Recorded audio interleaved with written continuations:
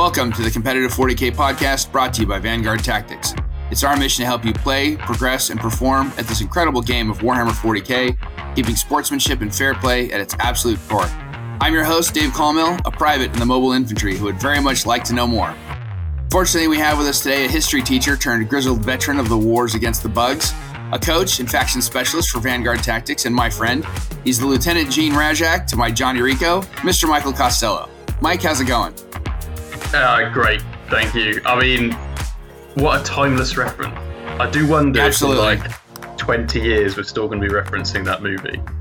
I was looking at other movies because I hate constantly going back to the well for the same thing, but it was like I got to do this. You and I just did this a couple months ago, so I feel like it's more of a callback than beating a dead horse. But we'll let the listeners decide if I'm becoming tired with my openings and I need to be more creative.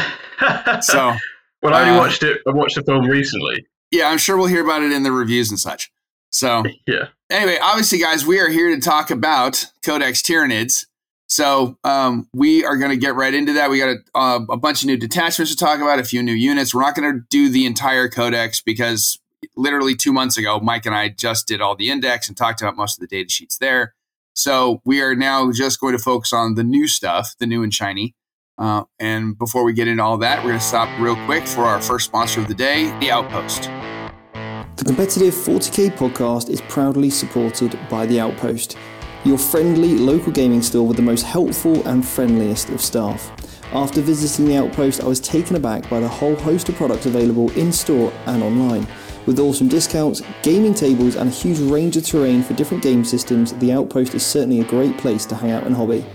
Check out www.the-outpost.co.uk or go and visit them in-store. And we are back. Don't forget to like, share, subscribe, leave us a 5-star review if you would be so kind. And with that, let's talk about some new detachments. Mike, we got there's the invasion fleet, the existing one from the index, and then we've got 5 new ones, correct? Yeah, that's right. The invasion. Did I do my math right? Yeah, you did. Yeah. So we've got 6 detachments total. The invasion fleet has quite literally not changed. So basically everything is the same. Be interesting to see if that carries over for future codexes or whether they sort of make tweaks to detachments. We've got 5 brand new detachments, and I have to say, having analysed those, they look awesome. There's a lot of variety in there. I do have a favourite, which might surprise some people, but we've got some really, really cool themed ones. We've got obviously a swarm horde based one, a monster mash focused one, a synapse/elite focused one, a feeding or harvesting focused one, and a stealthy vanguard onslaught focused one. Yeah, the sneaky one, as my wife is now referring to it as. And just so everybody knows, yes, the army rule, Shadow in the Warp, and Synapse has also not changed, not a word. So if you already know that, if you don't remember it, go back and listen to our index review. If you're familiar with it, you already know it. Nothing to change here. So we'll just go through the book in order. The first detachment that comes along after Invasion Fleet is, and this name is just going to cause people. I can just imagine it. Everybody, if you're worried, please, if you're easily triggered, pull over, turn off your car, don't crash. It's called Crusher Stampede, but it's not that Crusher. Yes, horrible. 9th edition PTSD is going to kick in, but it's okay. It's relax, breathe. It is not that Crusher Stampede. They just reused the name. So, Mike, what's the detachment rule for this Crusher Stampede? Okay, so these guys have enraged behemoths. All right, so each time a Tyranid's monster model from your army makes an attack, add 1 to the hit roll if that model's unit's below starting strength, and add 1 to the wound roll as well if that model's unit's below half strength. Okay, so actually, a lot of the time, you're going to have +1 to hit on your monsters. Yes. That's handy. And it's going to mitigate the bracket. So when they're on really low wounds, it's going to mitigate that -1 to hit. And they're going to get +1 to wound as well. I mean, I think this is a much better rule than people tend to give it credit for. In every other place that it crops up. Sisters, of course, have got a very similar rule. I don't know how you found playing against Sisters, but it actually comes up quite a lot, that rule, doesn't it? It does, yeah. With Sisters, it's an issue of, all right, I've taken you below half strength. but now you've only got 3 or 4 guns left, or I just picked up the entire squad. I think this is going to be a little different because now you're talking about shooting into a bunch of Tyranid monsters, which largely are somewhere between toughness 9 and toughness 11. So, and yeah, we'll talk about the new Norn models and all that in a minute, and how this might the two might synergize well. But I think it is going to be a much better rule for Tyranid monsters than it is for sisters. Yeah, absolutely. Like the best things it worked on for sisters was their vehicles, and now essentially we've got an entire army of monsters. So yeah, good rule. I think good rule. Yeah, and then so the detachment, every detachment in this book has, just like the ones we're already familiar with, 4 enhancements, 6 strats. So we're not going to go through all that because, again, that would be a lot of reading of a lot of stuff, which I'm not expecting everybody to have, Mike and I's dulcet tones singing you to sleep here. So we'll just hit a couple of high points. Are there any enhancements here that jump out at you, Mike? Yes. So there's one here where if the bear is destroyed by a melee attack, if they've not fought this phase, you roll a d6 and on 3+, they can fight before they're removed. That I think is like probably the best one there. Stands currently at 20 points. Enraged reserves is what it's called. This is great because when your monster's fighting on death, it's obviously not got many wounds left. So you still get your +1 to hit and your +1 to wound from the detachment. Yeah. Stick this obviously on a character, so your Hive Tyrant, etc. That means that you're always going to kind of get what you want out of it. And you could equally send in a missile Hive Tyrant, a Flyrant. And then if that dies in combat, it'll get to fight before it leaves the board. All right. And then I like the Monstrous Nemesis, Tyranid monster model only. Each time this bear makes a melee attack that targets a monster or vehicle unit, add 1 to the wound roll. It's nice, it's simple, yes, it's easy, and it murders things. Absolutely. I think there's one point to really, really mention here before it comes up. The Norn Emissary and the Norn Assimilator are not characters. They cannot have enhancements. Good to notice. I know a lot of people have kind of like, this would be broken on the Norns. The Norns are not characters. Yeah, good. It's good to mention that up ahead. So while our listeners are not sitting there going, I can do this and I can do that. And no, not on them. They're more along the lines of, really large dreadnoughts that are not characters. Yeah. So, okay. So moving on. What about strats? There's, again, 6 strats. Every single one of these in this detachment, they're all 1 CP strats.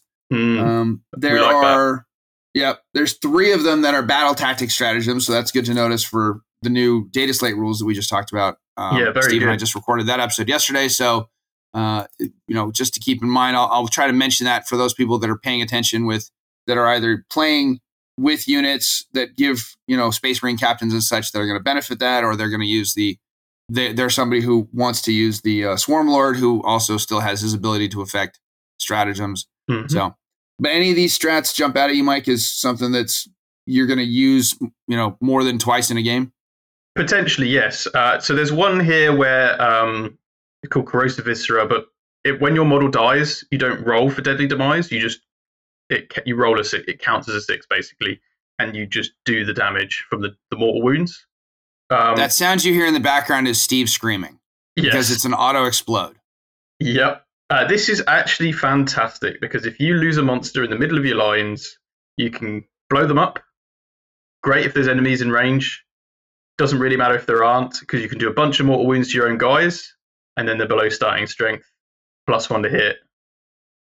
Great. So cheeky tactic to trigger your own detachment rule, because what you might find is people to play around your army will try and take down 1 beast at a time. But if you trigger this, especially on something that only does 1 mortal wound with Deadly Demise, pretty fantastic to get yourself +1 to hit on everybody. Yeah. Okay. I can see that. Yeah. And what? Any others? Yep. So we've got Swarm Guided Salvos, which gives it is battle tactics. So you could use it for free with the Hive Tyrant on a unit within 12. It gives you ignores cover, and you can ignore any or all modifiers to your ballistic skill or hit rolls. Very good. There's quite a few shooting monsters in the book. This works very, very well on them. And then I think one final stratagem is Massive Impact. So this is essentially tank shock, but for a monster, you just roll 6 dice, and for each 4+, that enemy unit suffers 1 mortal wound. Okay. Cool. Yeah, I can see that definitely playing into the use of a Carnifex Brood at some point. Yeah, exactly. So, all right, cool. Now, next detachment we have is the Unending Swarm, which seems to have played into your playstyle when you were doing Hydra last edition. So I'm guessing you have some thoughts on this one. Yes, I actually think this is a sleeper detachment, or it might not be a sleeper, depending on whether you know me or not. But this detachment is very strong. So what we've got is each time a unit shoots, after they've shot, if one or more models from an Endless Multitude unit were destroyed, then each of your Endless Multitude units can move D6s. It's called a surge move.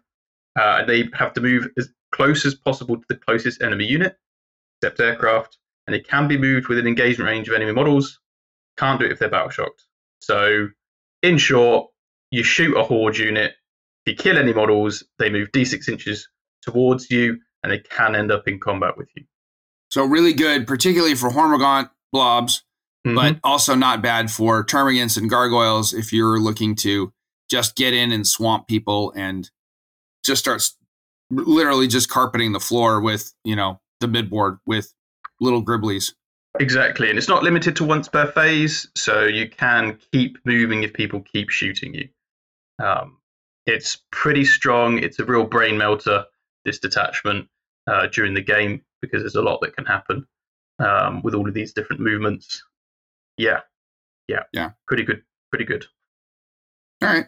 And I can definitely see some options where you're running a Turvagon behind a couple of these swarms and they start lurching themselves forward, and then the Turvagon puts a couple models back after they've died, replussing those.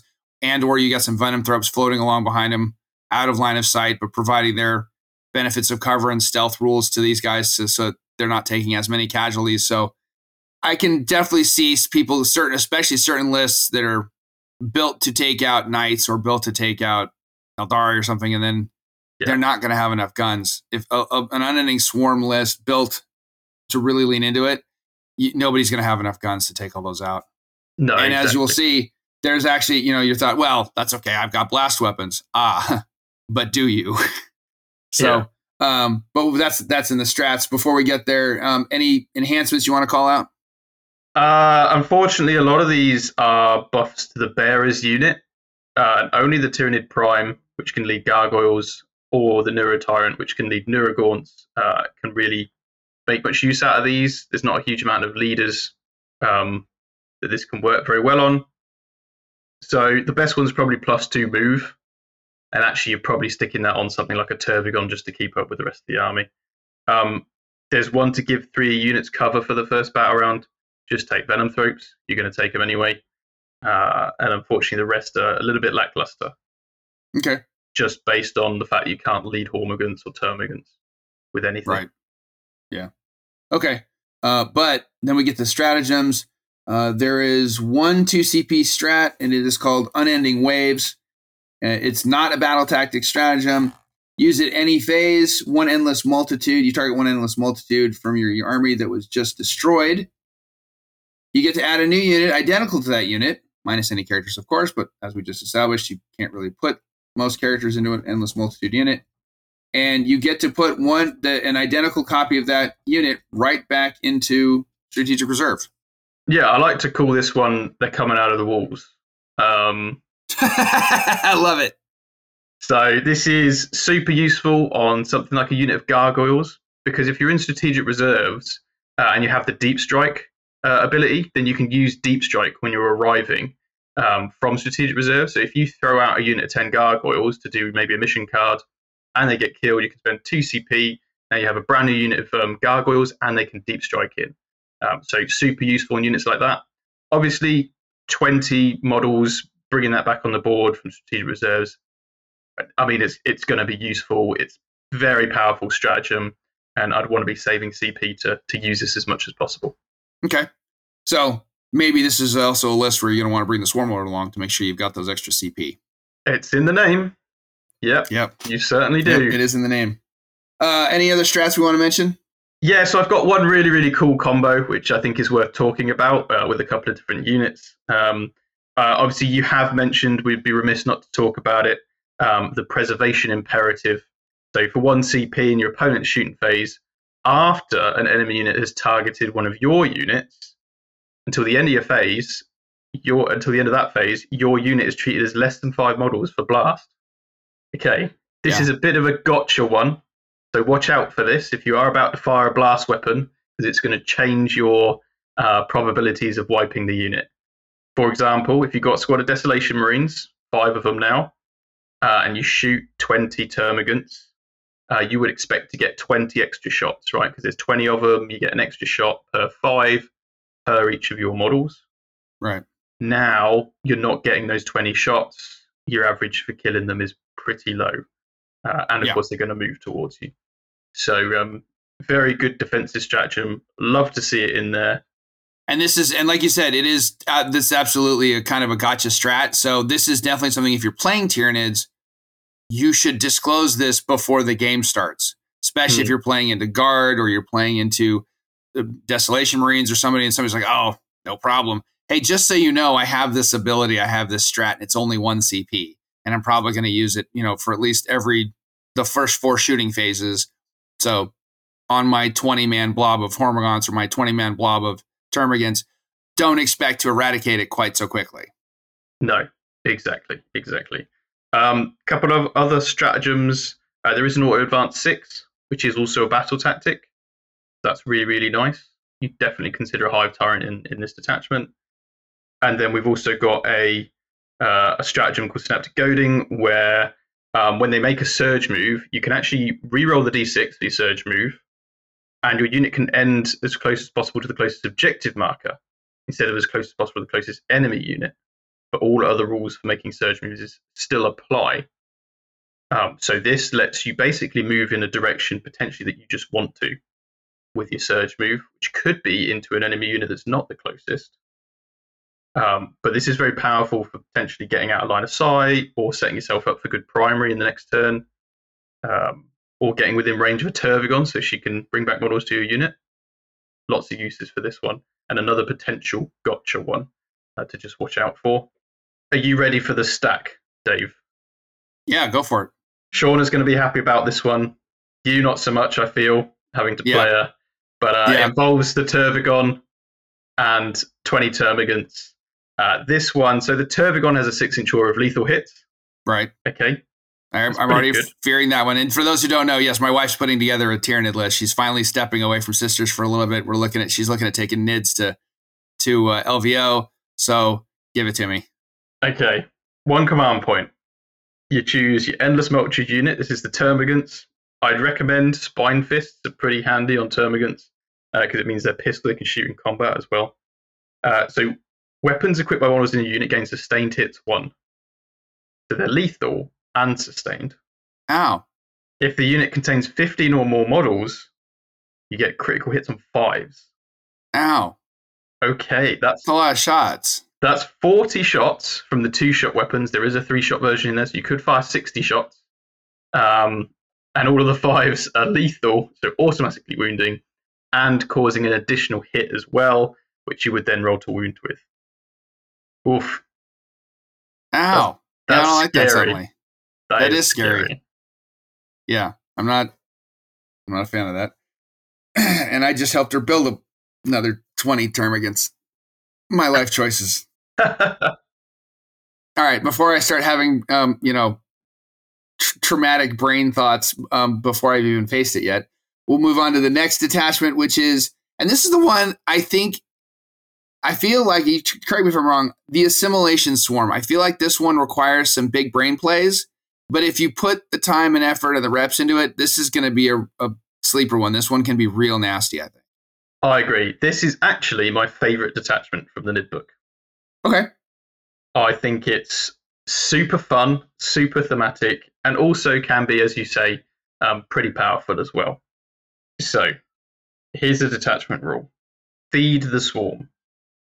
In your command phase, each harvester unit from your army that is within range of an objective marker you control can regenerate one friendly Tyranids unit that is within 6 inches of it.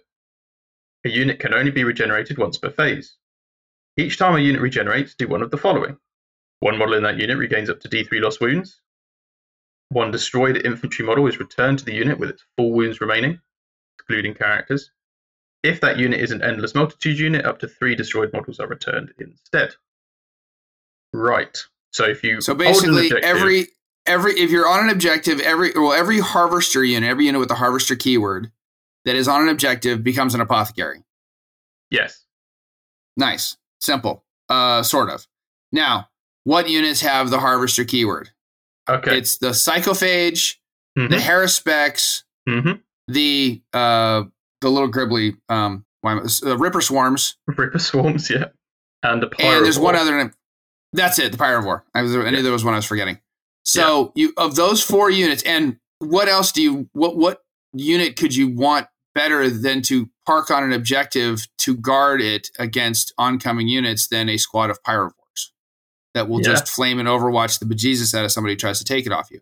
So you're thinking about picking a mid-board objective, camp a 2 or 3 Pyrivore model unit on it, and then now they're holding the objective. They're going to overwatch anything that comes near them, and they're just going to be regenerating everybody around them. Yep.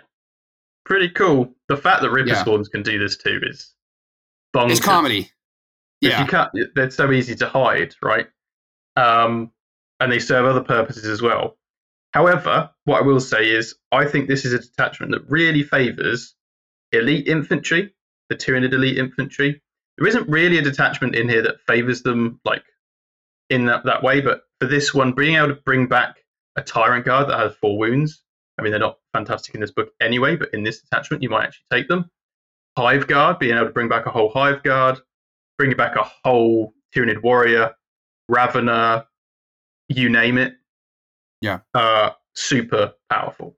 And there are some other ways to make this even nastier. But this is my favorite one. I think it's the coolest.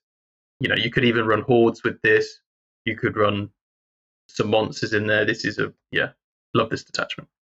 Yeah. I think it's definitely got some, it has the, I don't want to say generalized play because you have to build around the harvester units, and I still think the Haruspecs is one of the coolest models in the entire 40K range. It just looks awesome as it's charging forward at you and towards you and eating everything. So I think I don't think it's the one everybody's going to immediately gravitate towards, but I think it's a cool one. And if you get to play it or play against it, you should have a good game. Yeah, agreed.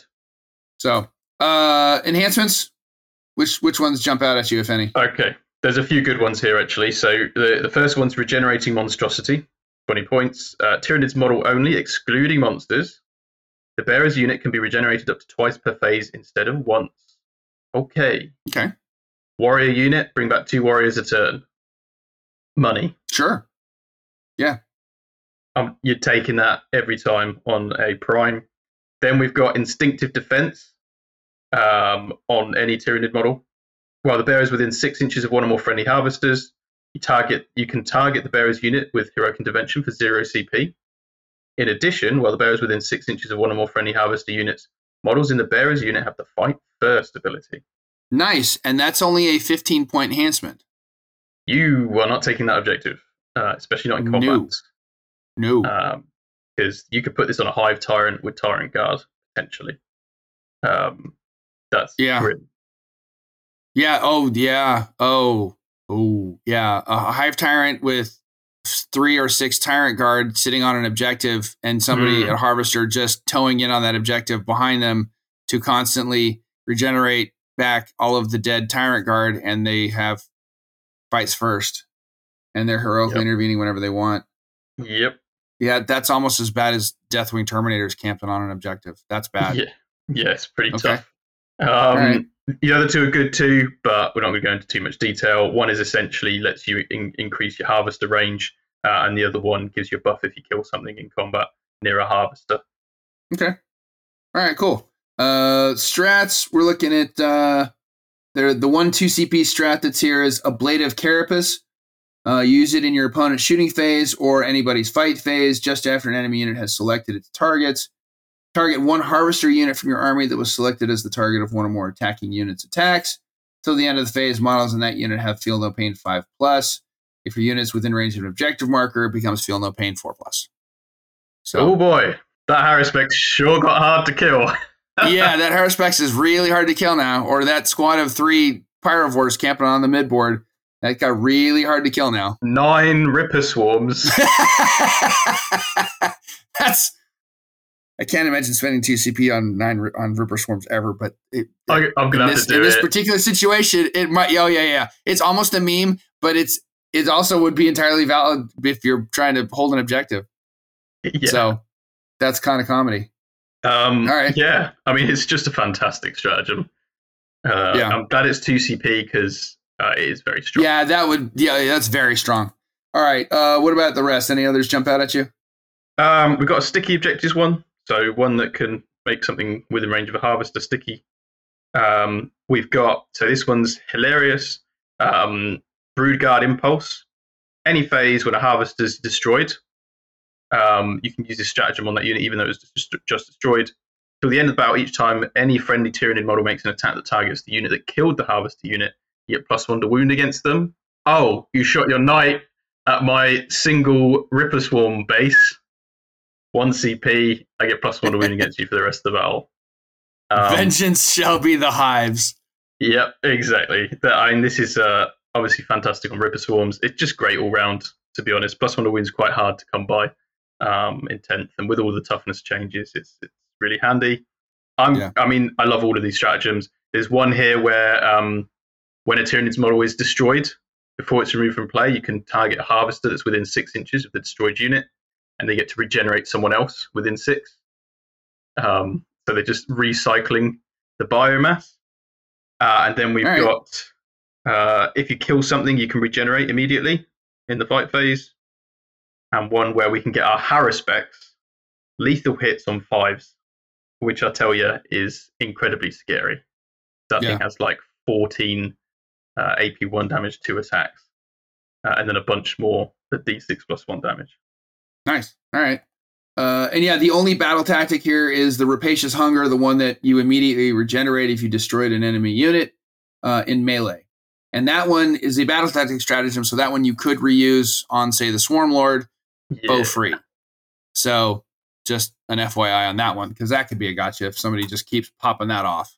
Yeah. So, all right. Now, that is the end of the Assimilation Swarm. That's the highlight reel on that one. Now we're going to move on to the one that is my personal favorite. I think there's so much mission play and so many like sort of janky shenanigans you can pull with this. It will be a lot of fun to play. He says, having not played into it yet, which will probably give me headache later, but the Vanguard Onslaught. This is what, as Sean refers to as the sneaky detachment, because this is all about your lictors, your new Neurolictors, Death Leaper. In fact, in this one, part of the detachment rule is you can use Death Leaper as your warlord. Nice. So that should tell you all you need to know right there. So the rest of the detachment rule is called Questing Tendrils. Tyranid units with this ability are eligible to charge in a turn in which they fell back. If they have the Vanguard Invader keyword, then they're also eligible to charge in a turn in which they advanced. So yes, all your lictors, your Neurolictors, they all just got advance and charge. Okay, on top of that, anything with wings is a Vanguard Invader. That can advance and charge. Yes, that means Winged Hive Tyrant. Yep. And if you attach a Warrior Prime to a warrior unit of any kind, they also have the Vanguard Invader keyword, which does carry across as per the rules commentary. So your warrior unit, whilst it's led by that Prime, would also get advance and charge.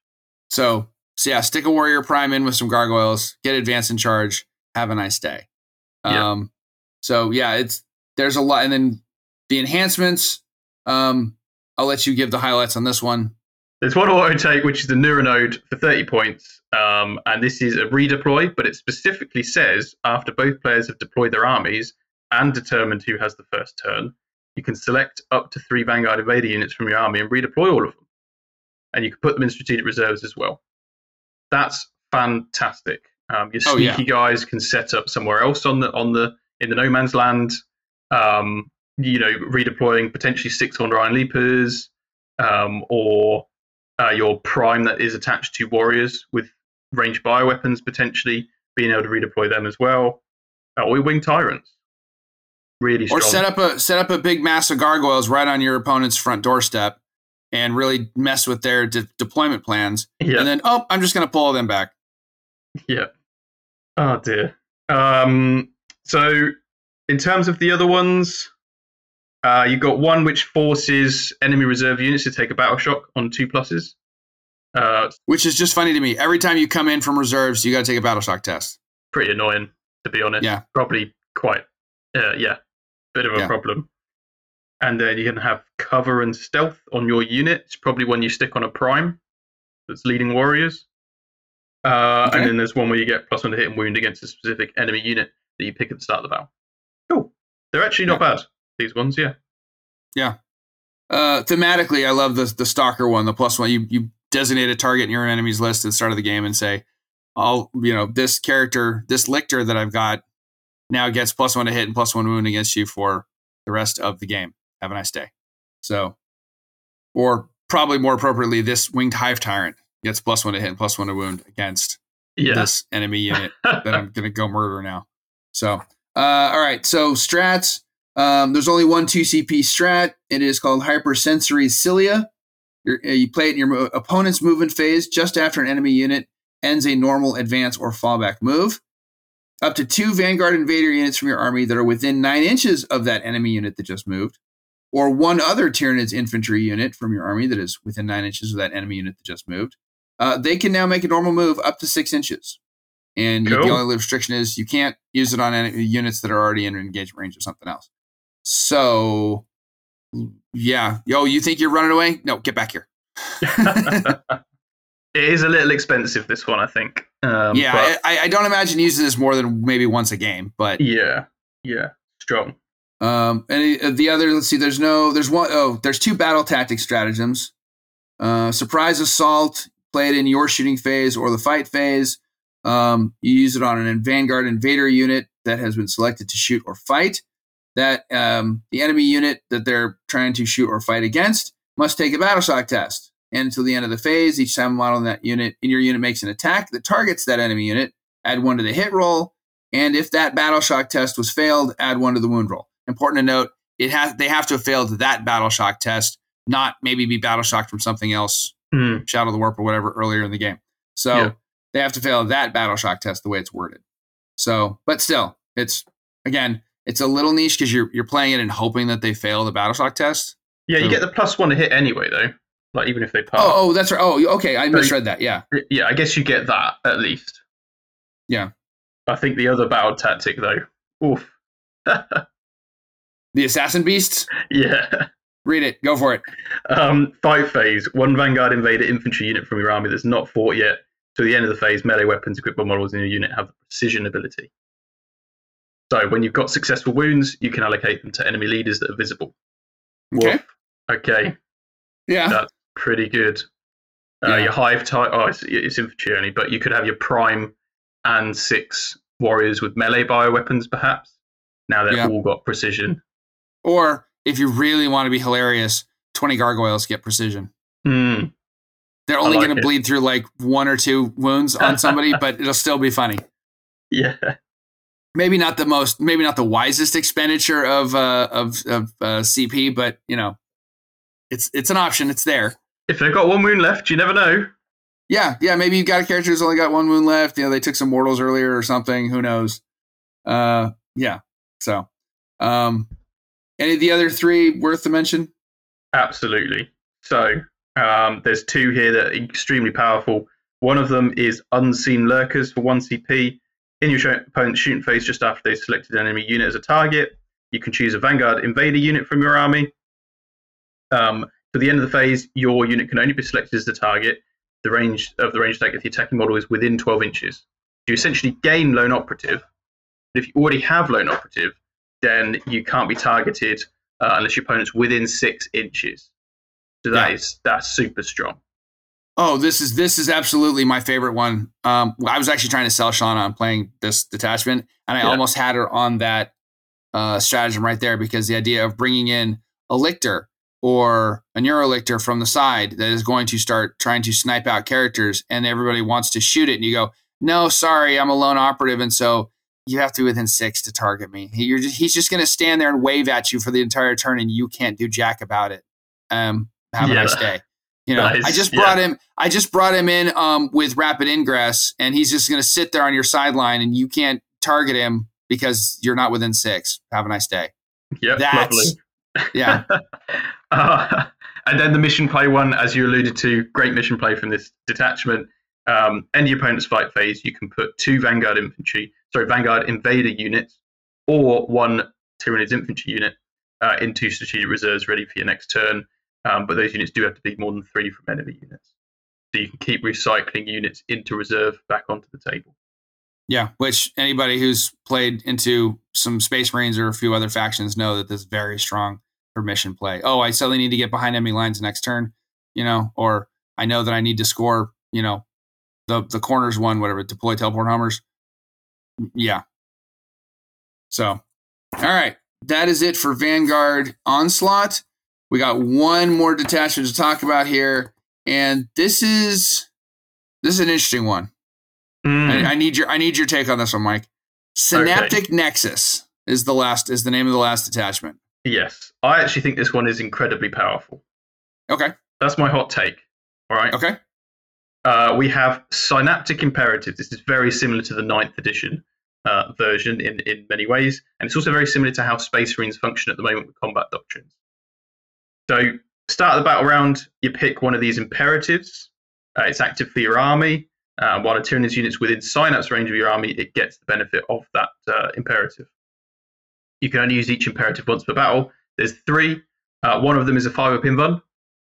Another one is +1 to advance and charge rolls. And another one is +1 to hit in melee. Okay. So you could have a 5+ invuln on all of your termagants. That's pretty good. That's pretty good. Your warriors, back in the day, I'm sure we remember warrior spam being a thing with 5-up invulns. You can still do that here. It is once per battle, but there is a stratagem, jumping ahead a little, that does let you apply it in the command phase instead of whatever's currently active. It's good. Okay. Yeah. It has the flexibility. It has some nice flexibility there, so you can kind of, depending on what you need that turn, if you're aware of what your battle plan is, and you can see when you can flip which switch, that can be very strong because of the flexibility to it. What about the enhancements? Okay, so there's one enhancement I like in particular. This is Synapse model only. Enemy units that arrive on the battlefield from reserves cannot be set up within 12 inches of the bearer. Okay, cool. In addition, once per battle, during the first or second battle round, when your opponent declares that a unit will arrive from strategic reserves, you can use the enhancement. If you do, on a 4+, that enemy unit cannot arrive this turn. Wow. I mean, it's good for the deep strike denial anyway, because Tyranids don't really have one. And then it's on a top 30-point enhancement. Yeah, I just looked it up. It's a 30-point enhancement, but especially if GSC remain a problem and you don't want to get, hit with a whole bunch of demolition charges in your backfield, it might be worth the 30-point investment. Yeah, and that's before the idea of 4-up. You're just not even going to come in this turn. Never mind. Yeah, I mean that alone is going to stop people considering relying on deep strikes, right? Yeah. We've then how annoying would that be? How annoying would that be if you're trying to bring something in on turn 3 and you roll the dice and they can't bring it in and it's just destroyed? So I forgot to say, but you only use this in the first or second battle round, so you can't automatically block somebody from bringing a unit in. However, if someone wanted to use rapid ingress, they would have to declare rapid ingress, and then you could apply this. So on a 4-up, you could waste their CP potentially, and they wouldn't be able to arrive. So that could be quite a troll move. Yeah. The auto include here, I think, is Synaptic Control. Basically -1 damage to incoming attacks against the bearer. Great on your Hive Tyrant. Keeps you alive. Okay, cool. And strats.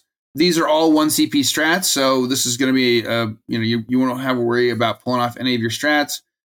During the game, you should have enough CP, at least 5 of them. More if you play with the Swarm Lord. 3 battle tactics. 3 battle tactics, so 3 of them that you can potentially play for free, depending on how you build your list. You want to do the first one, Synaptic Channeling? Yeah, this one's okay. So command phase, you basically extend your synapse range to 9 inches. It's okay. Let's be honest, you're probably not using it because some of the other ones are much better. Okay. But if you want to do it for free, you can. Yeah. Irresistible Will, played in your shooting phase or the fight phase on one synapse unit from your army that has not been selected to shoot or fight this phase, and one enemy unit within 24 inches of and visible to that synapse unit. Until the end of the phase, each time a friendly Tyranids model makes an attack that targets that enemy unit, if the attacking model's unit is within 6 inches of your synapse unit, reroll hit rolls of 1 and reroll wound rolls of 1. So, all right. That's super strong. That's pretty good. Yeah. Yeah, if your synapse unit is centrally placed, yeah, that's pretty good. Yeah. If you got a Maleceptor, then he's already just giving that to himself. And then if you've got other units around it, you just pick an enemy unit, and then you've got a bubble of reroll ones to hit and wound against it. It's like a Oath of Moment light for a CP. Yeah. Okay. Yeah. And then the last one, Reinforced Hive Node. You want to take that one? Yeah, absolutely. This is basically Armor of Contempt for Space Marines. So shooting or fight phase, one synapse unit. So you have to target a synapse unit, and you're going to reduce the incoming AP of attacks against that target. Needless to say, this is very strong on any 2-up armor save units, especially things like Norns. It becomes a bit bonkers. Yeah, I can see that. Okay. And then there's 3 other strats. We won't go into them unless there's one you think that particularly jumps out. I didn't see anything here that was that exciting. Fall back and do stuff. There's a apply an imperative at will, and there's one to do with if you fail a battle shock, you can do a bunch of mortal wounds to someone. Okay. So that they're okay. But really the shining ones are those battle tactics, which is great. Okay. Yeah. All right. So that is it for the detachments. We're going to go over some of the new units and maybe a couple of units that are of particular interest. But before we get into all that, let's take a real quick break for our second sponsor of the day, ColorForge. The Competitive 40k podcast is supported by ColorForge. I found ColorForge 18 months ago and I was blown away by the quality of the product. I've always had an incredible finish, not too thick, not too chalky, and have always had the perfect coverage in all kinds of weather conditions. The cans are around 25% larger and cheaper than most other brands on the market. All of the colours are matched to Citadel base colours, so it makes that transition from rattle can to paints absolutely seamless. Check out www.thecolorforge.com to pick up your sprays today, along with a whole host of other awesome hobby products. All right, we are back, ladies and gentlemen. Don't forget to sign up for the Competitive Warhammer 40k community Facebook page. The password for this month is going to be Death Leaper, apropos of today. Again, no spell check required. I look forward to seeing all y'all's comedy rewritings of how you're going to spell the word Death Leaper. So with that, let's just go into the gorgeous new models, Mike, the Norn Emissary and the Norn Assimilator. Okay. Which it will take whichever one in order that you want to do. All right. Well, let's do the Norn Emissary. I think is first in the Codex. So okay. Let's go through the stat line. The stat line is the same as the Norn Assimilator. Movement 10, toughness 11, 2+ save, 16 wounds, leadership 7+, OC 5. Okay. The Emissary has a 4+ invulnerable save. Which the Assimilator does not. I just noticed. Mm-hmm.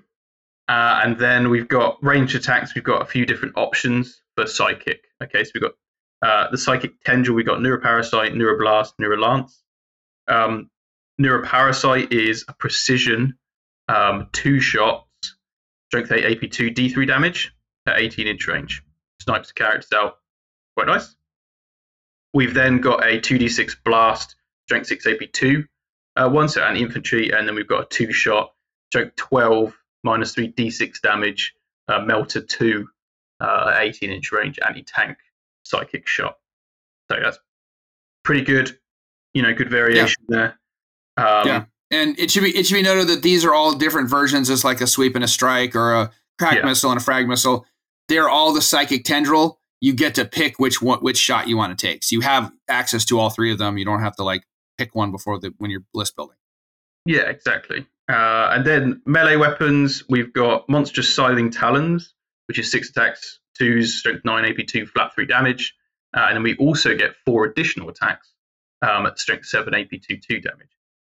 So fair bit of damage to be put out in combat as well. Yeah, however, it's nice. The real money on these guys is their rules. Yeah, here it comes. Woo! So, singular purpose, hit it.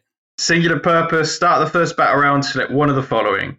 Either you can reroll hit rolls and wound rolls against a selected enemy target, which, I'll be honest, folks, you probably don't take that one. The second one, select one objective marker. Till the end of the battle, while this model is within range of that objective marker, you don't even have to control it, although you probably will. It has the Feel No Pain 5+ ability and an objective control characteristic of 15. I'm going to stand here. Go ahead and try to shift me with my T11, 16 wounds, 2 up, 4 up invuln, and a 5+ Feel No Pain. Oh, by the way, I have 15 OC, so good luck trying to flip this objective on me. This is like, I'm surprised the model just wasn't sculpted with 2 middle fingers. Yeah. 2 of his claws just fly in the one finger salute at the opponent. Like, yeah. I'm just going to stand here. Meh. Yeah, what are you going to do?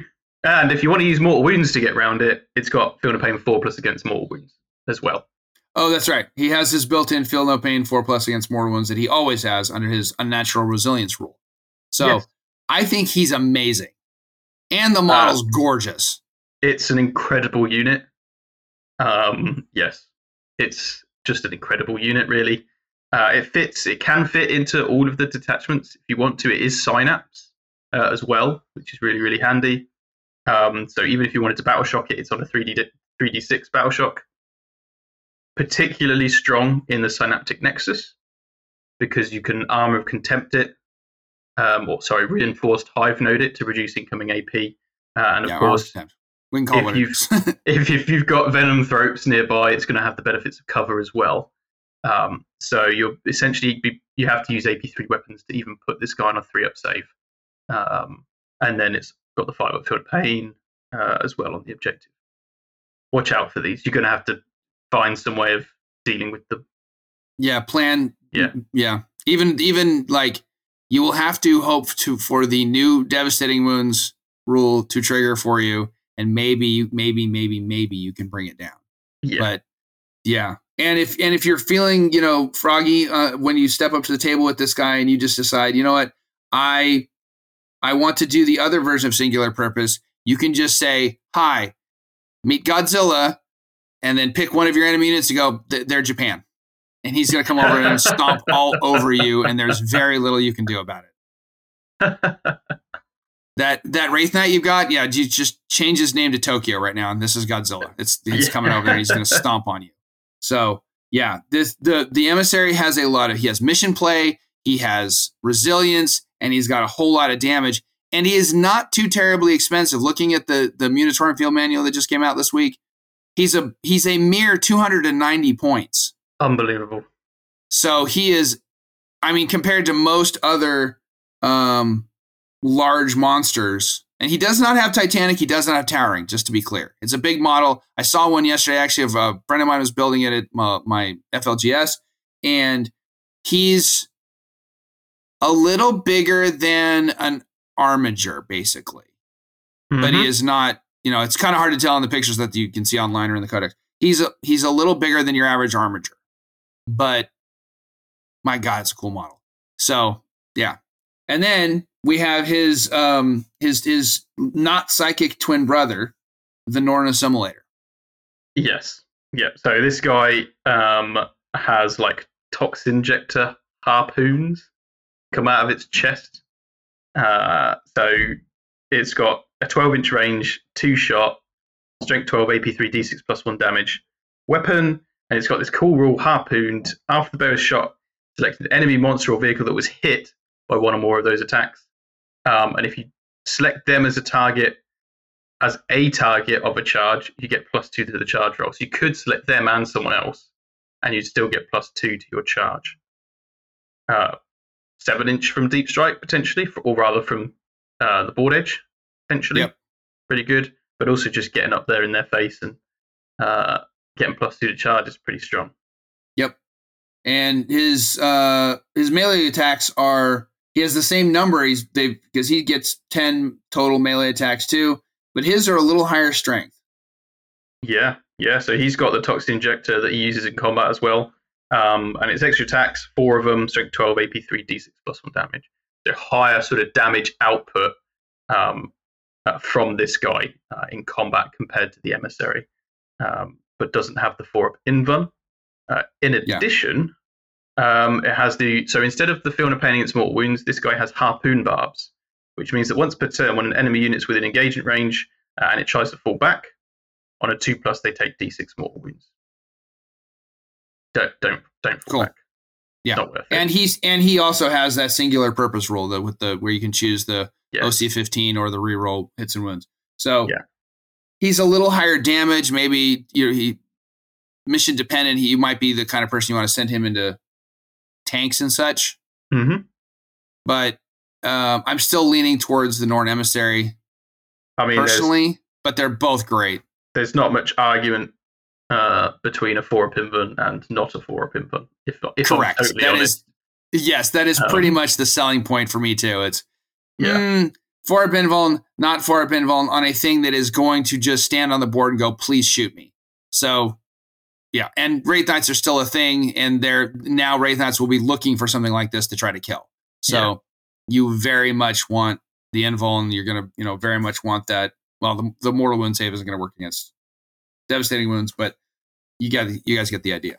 So either way, I don't think you can go wrong with either one of these in a list, and you should make sure that you are planning to have an answer if this shows up, because, we know that Space Marine Codex is the next one coming out, though they haven't said when, where, why, and how. So we just know that that was the other one announced for coming out in the fall. So at least for the foreseeable future, LGT is a couple of weeks away for all y'all in the UK. So this is maybe the only active Codex playable at LGT, one would assume. So I don't know, when's the rules cut off for LGT? Oh, I think this is definitely active for LGT. Yeah, but whenever, I mean, unless Space Marines comes out next week, which they haven't announced, it's not going to be. I think it's 10 days, so yeah, definitely. Okay, so this is going to be the only active Codex for LGT. So you can expect to see some Tyranids probably showing up at LGT, and for probably at least maybe a week or two after that. So, or for all we know, all the way into November. So plan accordingly is what I'm saying. Okay, so other units are pretty much. I haven't had a chance to really do a side-by-side comparison, but we should talk about the Neurolictor. Yeah, I was about to say, because that's a new model, right? Yes. Yeah, Neurolictor's a new model. It's a very cool model. Yeah. And it's sort of it's a spin on the traditional Lictor. So once again, it's blessed with a 4-up invuln. So it like all Lictors, it's lone operative, it's infiltrators, it's stealth.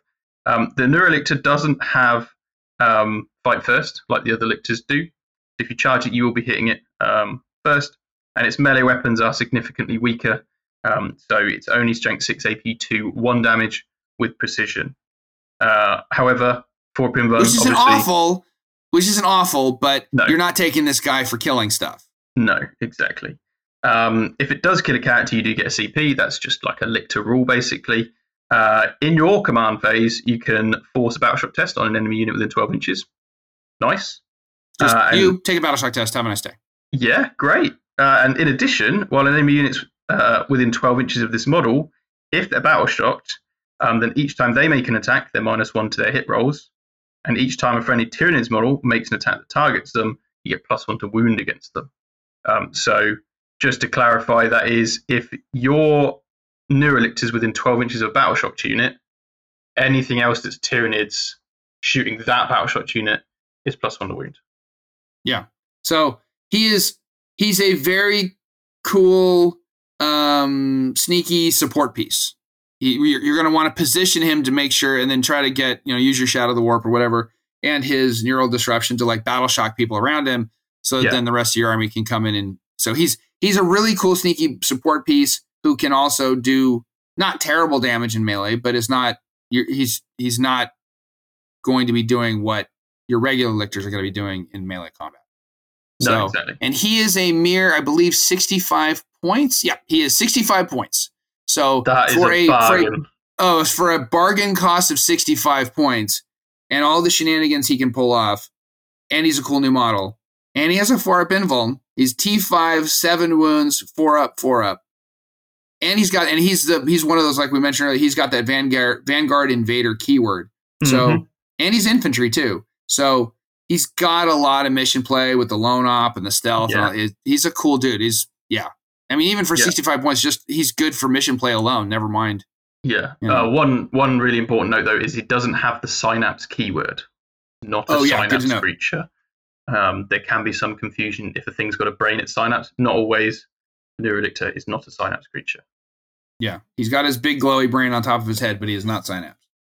And then I just wanted to make a quick note. I think the Swarm Lord was one of the few units that came up in points as a result of CP now being even more of a limited resource. A few units did go up in points. The Tyrannifex went up 40 points.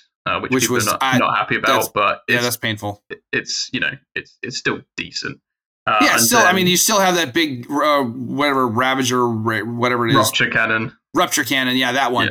That's still very strength 20. So it's still there, but 245 points is a little strong. But maybe they'll bring it back down in January. Yeah, who knows? We'll see. Who knows? But yeah, the Swarm Lord's gone up. Obviously, having a CP each turn to spend on whatever you want is better than doing the 0 for battle tactics. And of course, he does have the ability to vect essentially and make your CPs cost more. Yeah. Parasite and Mortrex, just an FYI, I'm just going to throw out some because of the detachments we talked about. Parasite and Mortrex has Vanguard Invader, so he's another unit you can throw out there too. But also remember, he generates Ripper Swarms, so he's also somebody that would play well into the Assimilation Swarm. Yeah, so absolutely. Parasite and Mortrex has some decent mission play into 2. He plays well into at least 2 of the detachments now. Gargoyles, Termagants, Hormagaunts all have the Endless Multitude. Those are your only Endless Multitude units in the game. So if you're going to play Unending Swarm, there you go. Let's see. Neurogaunts also have Endless Multitude, and but Barb Gaunts do not. Barb Gaunts do not. Barb Gaunts do not. Just that's the other. And then, Gene Stealers and the Broodlord also have Vanguard Invader. FYI. I love the new model for the Biovores and Pyrovores. I just had to say it. I'm just throwing it out there. So I don't know that that's even a hot take. I think it's fairly a cold take. It's just a cool model, and it's way better than the old versions of the Biovores. I agree. A gorilla with a big gun on its back is not exactly an alien. It's nice to see something more akin to the Starship Troopers, gun bugs, and all sorts. It is a bit more alien, so I agree. I love the new model. And it's still good because you can still spawn spore mines to do objectives. Unfortunately, but that's it's just part of the game. It is. Yep. Raveners are I think they're one of the ones that their points stayed the same, and they do not have any funny keywords. They're just infantry, Great Devourer, and Raveners. Yep, so they can go off the board and come back on though. Yep, they're still good for mission play. They're still Raveners, but they are not anything that is going to be setting the world on fire with any of the new detachments in particular. No. Rippers. We need to talk about Rippers because with the Codex, you can now take Rippers in units of 1 for 20 points. Which is crazy because it is kind of crazy. They can just do your cards. For harvesters, you can just throw 1 Ripper Swarm to the dogs and then get +1 to wound against whatever kills it. It's so cheap to just have a single unit. Get some Rippers in there. I mean, you probably have some lying around anyway. They're in every kit, pretty much. Oh yeah, if you own Termagants or Hormagaunts, you've got a Ripper Swarm. A lot of the other stuff, most other stuff didn't really change unless, except for points changed, but I'll let you guys look most of those up, but no other real new, there weren't any major rules changes for a lot of these other units. No. So I think that about covers it. Still don't like the Screamer Killer model, but nope, neither do I. Yeah. So yeah, that's Von Ryan's Leapers. Yes, also have the Vanguard Invader keyword. So they are something else that is going to be playable into that Vanguard onslaught detachment. Telling you now, you could expect someone to run 18 Von Ryans and a bunch of Lictors, Neurolictors, and Death Leaper and be in your face turn 1. So if you don't already in your list have a unit that infiltrates, strongly recommend trying to squeeze one in just to stop them from rushing your turn 1. You heard it here first, guys. Be prepared. There's Von Ryan Leapers, not the strongest unit, but they're fast and they do infiltrate and they do have fight first and they do have stealth and they will be up in your grill real fast. And they can still heroically intervene for free. So, and they are a mere 75 points for 3, 150 points for 6. So you're looking at 450 points for 18 of them. And they're all Vanguard Invader, and they're all going to be deep striking and getting up in your face real fast. So plan accordingly. Yep. All right. That is about it for that. We are not going to discuss the Crusade rules. Oh, just so people who haven't picked up the Codex yet, I know there was a lot of complaint in the last edition that you would like have your army rules and your strats and your psychic powers and your warlord traits and your relics. Then you'd have the Crusade rules, and then you'd have your data sheets. They flipped it around now. So there's a combat patrol section at the start, and after the fluff and lore stuff at the beginning of the first half of the Codex, then you get your combat patrol stuff, and then you go into the rest of the competitive play, data sheets and all that stuff, and at the very back is the Crusade rules. So those will not get in your way of locating your locating what you're looking for. Still tab your book, just make your life easier if you're not bringing the index cards to play. But either buy the cards or tab your book. It's still just gonna make your life easier. All right. So, Mike, thoughts? What is the strongest of the 6 detachments, in your opinion? The strongest of the 6 detachments? Well, the Synaptic Nexus, I think, just leans into probably some of the more abusable data sheets in the book, like the Norns. So I would expect at the tournament scene, you could expect to see that in a very strong build. I think the Unending Swarm as well will be popular with hundreds of termagants because of their ability to move in multiple phases, like if you move close to them, and in addition, if you shoot them as well. So those two, I think, are the most competitive Tyranid detachments. But the Vanguard you'll definitely see, not only because it's awesome, but also gives you that ability to strike really early on and the mission play. So those 3, I think, are probably the ones we'll see the most competitively.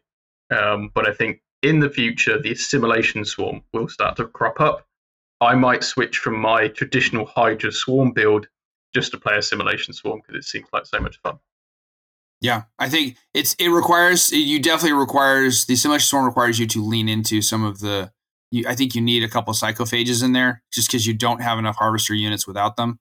But yeah, potentially a triple Haruspex, build with also a couple of 3 or 4 Ripper Swarms. Ripper Swarms are not battle line, are they? No, they're not. No.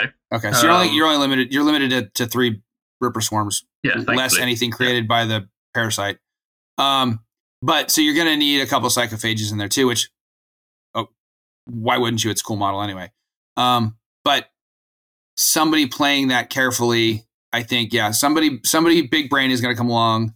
You or some of the other top Tyranid players in the world are going to start playing Assimilation Order, and everyone's going to go, huh? And then you're going to win a GT with it or a major, and everyone's going to go, huh? And heads will be scratched all across the blue marble that we're soaring through space on. So, all right. And you agree that the Northern Emissary and Northern Assimilator, they fit in pretty much any list? Pretty much. Strongest in the Synaptic Nexus, obviously. But yeah, you can put them in any list, even the Swarms one if you really want to. The Swarms one is probably the list that you don't need them the most in. If that makes sense. That's the one detachment where you're like absolutely fine not taking one. But being able to heal them with the assimilation, backing them up, having the OC that maybe your Vanguard detachment doesn't have by taking one, pretty good. They definitely work in everything. Very strong in the invasion fleet, which actually, to be honest, is still one of the most competitive choices of the 6. The invasion fleet is still very, very strong. And obviously the Crusher Stampede the Norn Emissary and Norn Assimilator do just fine because with their 16 wounds, you just chip a couple off, and all right, now I got a +1 to hit. Yeah, exactly. So, all right. Any other thoughts before we close this one out? No, but well, yes, I guess. There's no point saying but there, right? So yes, for all of you players that don't play Tyranids, be aware that Tyranids offer a huge range of targets for your army to have to deal with. It's the only army that can mix in hordes of toughness 3 bodies right alongside toughness 11 multi-wound monsters. So when you're building a list now, you do really need to focus on being versatile with your firepower or your damage output in melee, because you're going to need to be able to tackle at any one time either 20 Termagants or whatever, or potentially a Norn Emissary, or something like a Maleceptor, etc. So it is going to shape how you build your army, because there's going to be a lot of Tyranids coming out of the walls, pun intended. Yep. I would also say, though, we do have a masterclass on the way for Tyranids, and there is one for every Codex that will drop.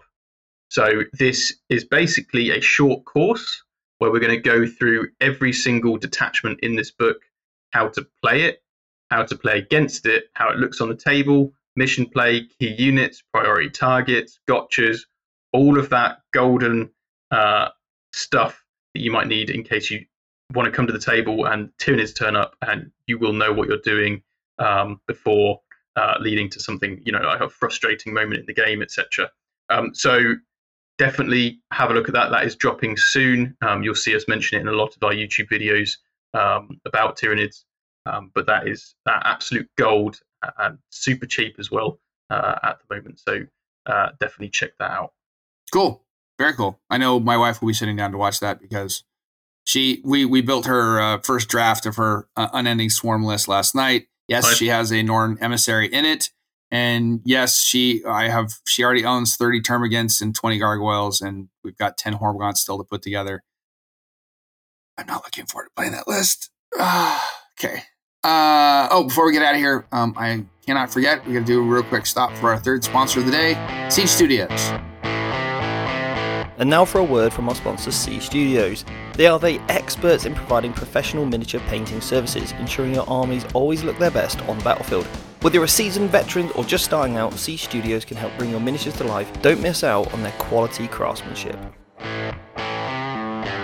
All right, that is it for the day. I think we've hit the high points of the Codex Tyranids for you guys. I got to say, this is a very cool book. I had a ton of fun last night just flipping through it, reading about the new units and reading the detachments and trying to digest what all is in there. I am optimistic, especially with the balanced data slate having come out this week. I'm very optimistic about 10th edition. I know everybody was kind of spent most of August in the 40K doldrums of this sucks. Eldari's lame. There's no hope. Yeah. And I'm not just talking about the people in the Death Guard subreddits. So, yeah, we see y'all out there.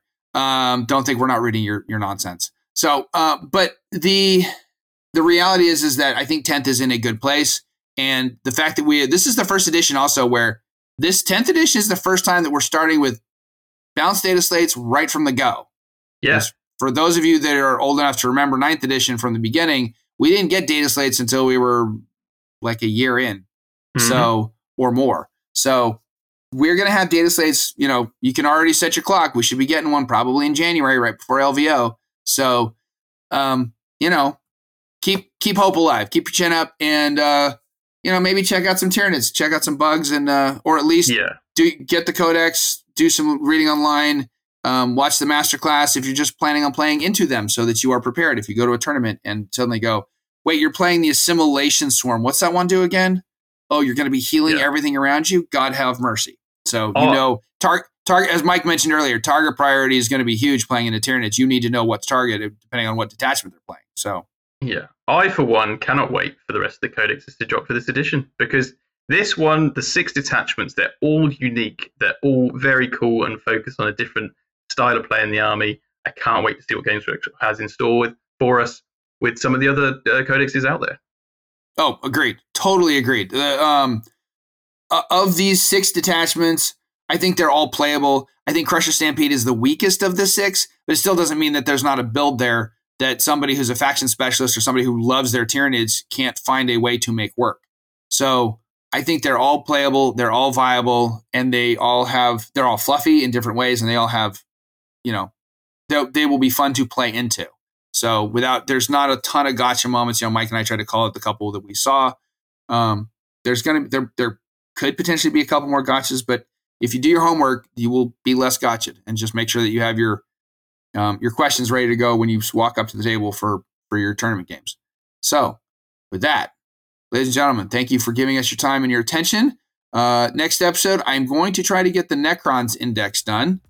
And then I've got something else in the works. I got to schedule some time. I got a little bit of a sort of a quasi-panel discussion setting up. We're going to try to do an episode to talk with the women of Warhammer and talk about, I want to get some input from the ladies. I've talked to Tanya Gates. I've talked to a couple other people who are women who are very familiar with the hobby, and I want to know how they get on and playing the game and things like that. So awesome. That is something else that's going to be coming up. I've been working on that for a while. So it's just scheduling is a pain in the butt. So that's coming too. So until all of that happens, ladies and gentlemen, this is Dave Colmell from Michael Costello saying, would you like to know more? Have a great week. Take care.